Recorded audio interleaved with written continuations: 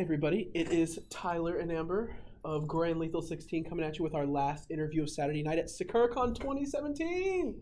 Would you like to introduce yourself?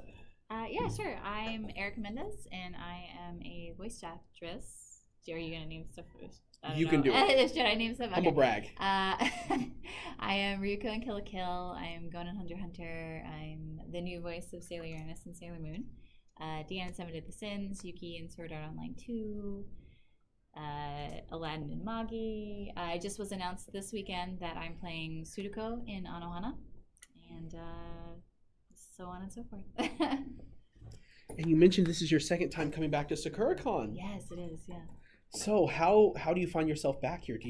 Are you trying to come every 3 years, or did they hit you up? Or I mean, that would be the dream, honestly. The first year I was here, it was because I was promoting Magi: The Labyrinth of Magic, which is like my first really big anime role. So we did that, and we did panels with actually Todd, Patrick, and Matt, who are also here this year, and then Eric Kimmerer, who plays Alibaba in the show, who's not here this weekend. He's missing out on all the fun.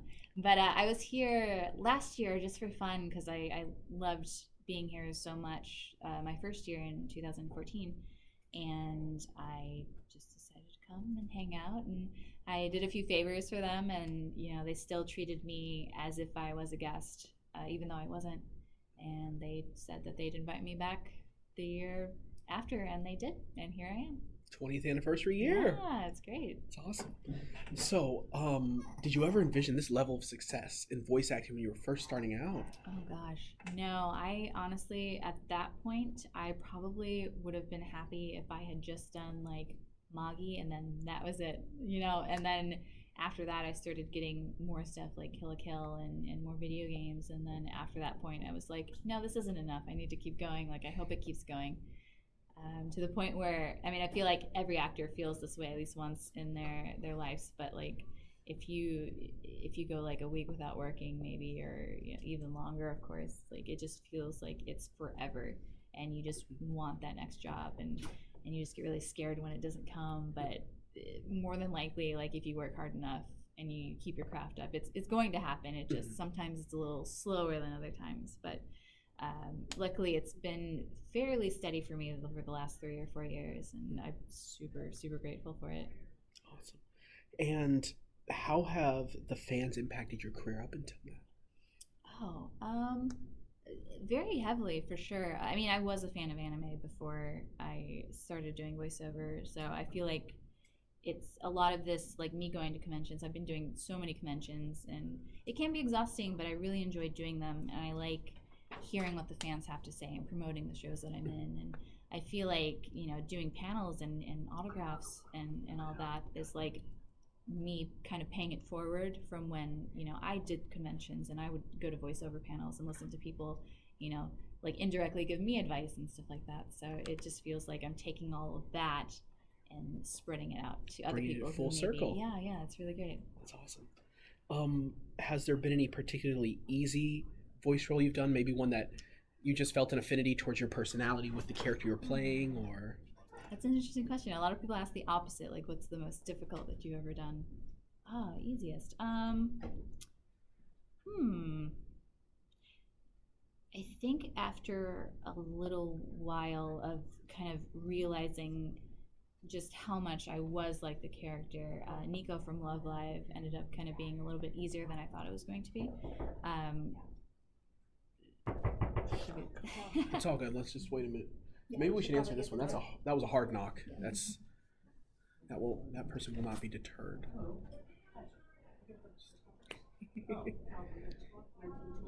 So if we have to reset, you were talking about Nico from Love Live.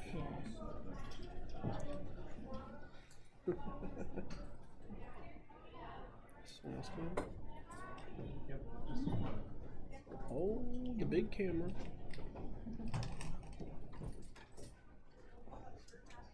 Sorry. It's okay. You're fine.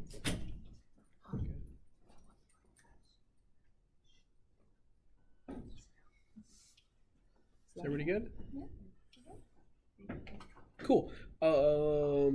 Easiest role. You were mentioning Nico from Love Live. Yeah, she just kind of it just kind of fell into place because I wasn't sure what to think of her at first because she's got like this kind of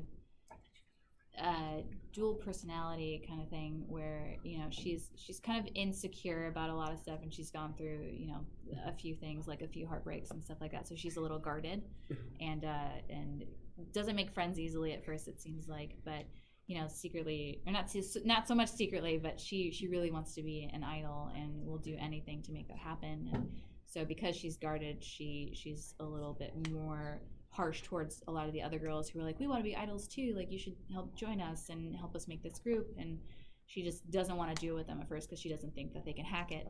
But then she slowly grows to believing that this can be a thing and that she can realize her dreams again.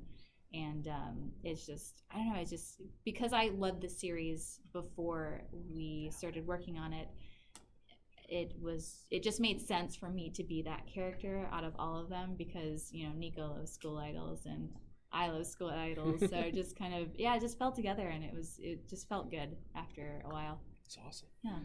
And I hate to bring this one up now, but what was the challenging role? The challenging one, there it is. I was waiting for that one.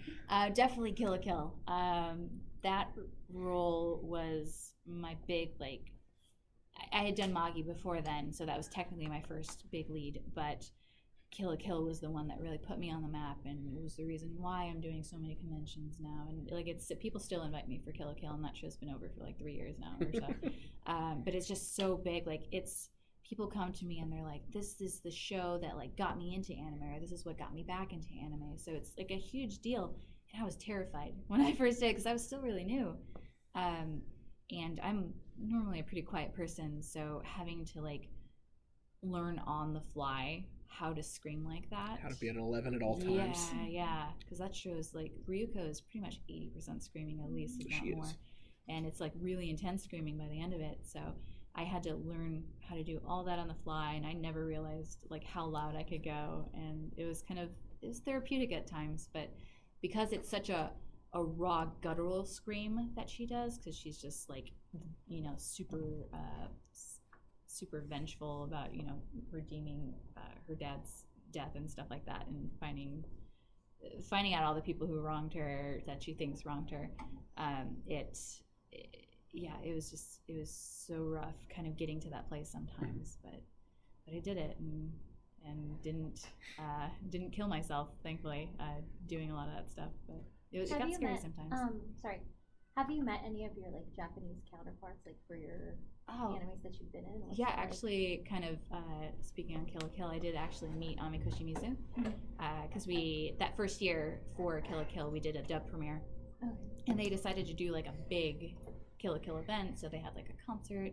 They had Ryuko and Satsuki's voice actresses there, and they had a few of the English cast members to sit in and watch the dub and watch the concert and stuff. And I happened to be in the right place at the right time to where the Japanese producer of the English version ran into me, and she's like, oh, Amikoshi Mizu is right here behind me, did you want to meet her? And I was like, yeah, sure.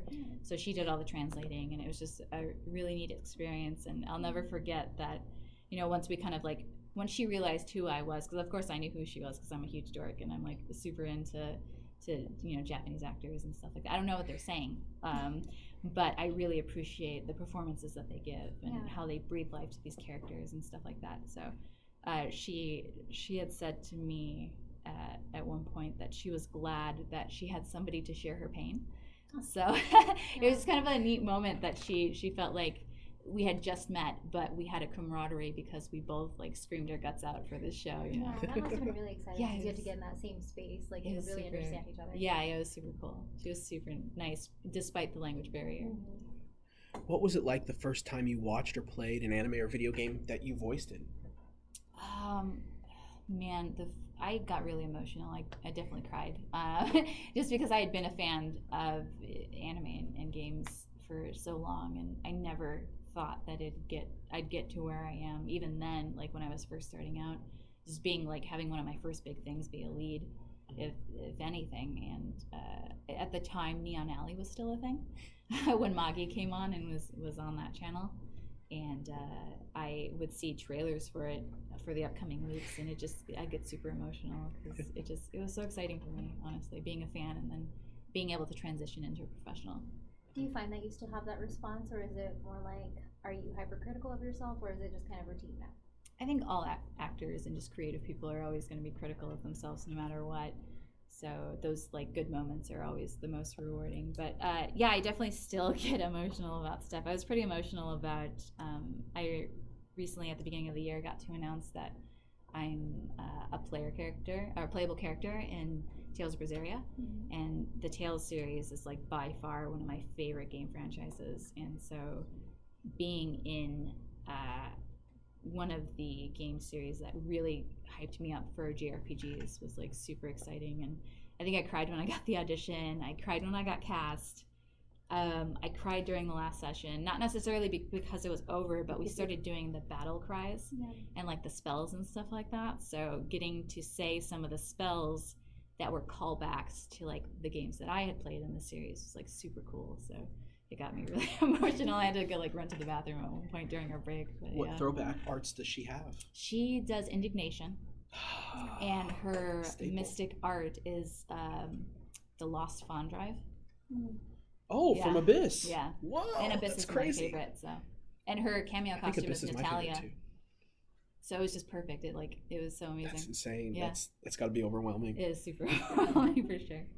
Is there any? So you're in the new Sailor Moon Crystal, Yes. Well, we haven't done Crystal yet, but we did the classic series. right? But yeah, I think we're supposed to do Crystal.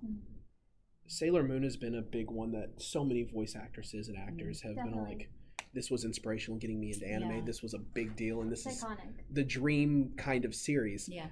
You've already got it knocked out. So what is your dream role? That's my dream role.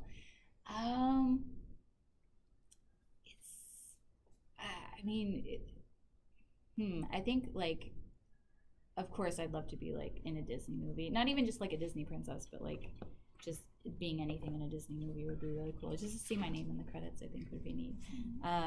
But as far as like anime goes, I don't watch too much recent stuff right now.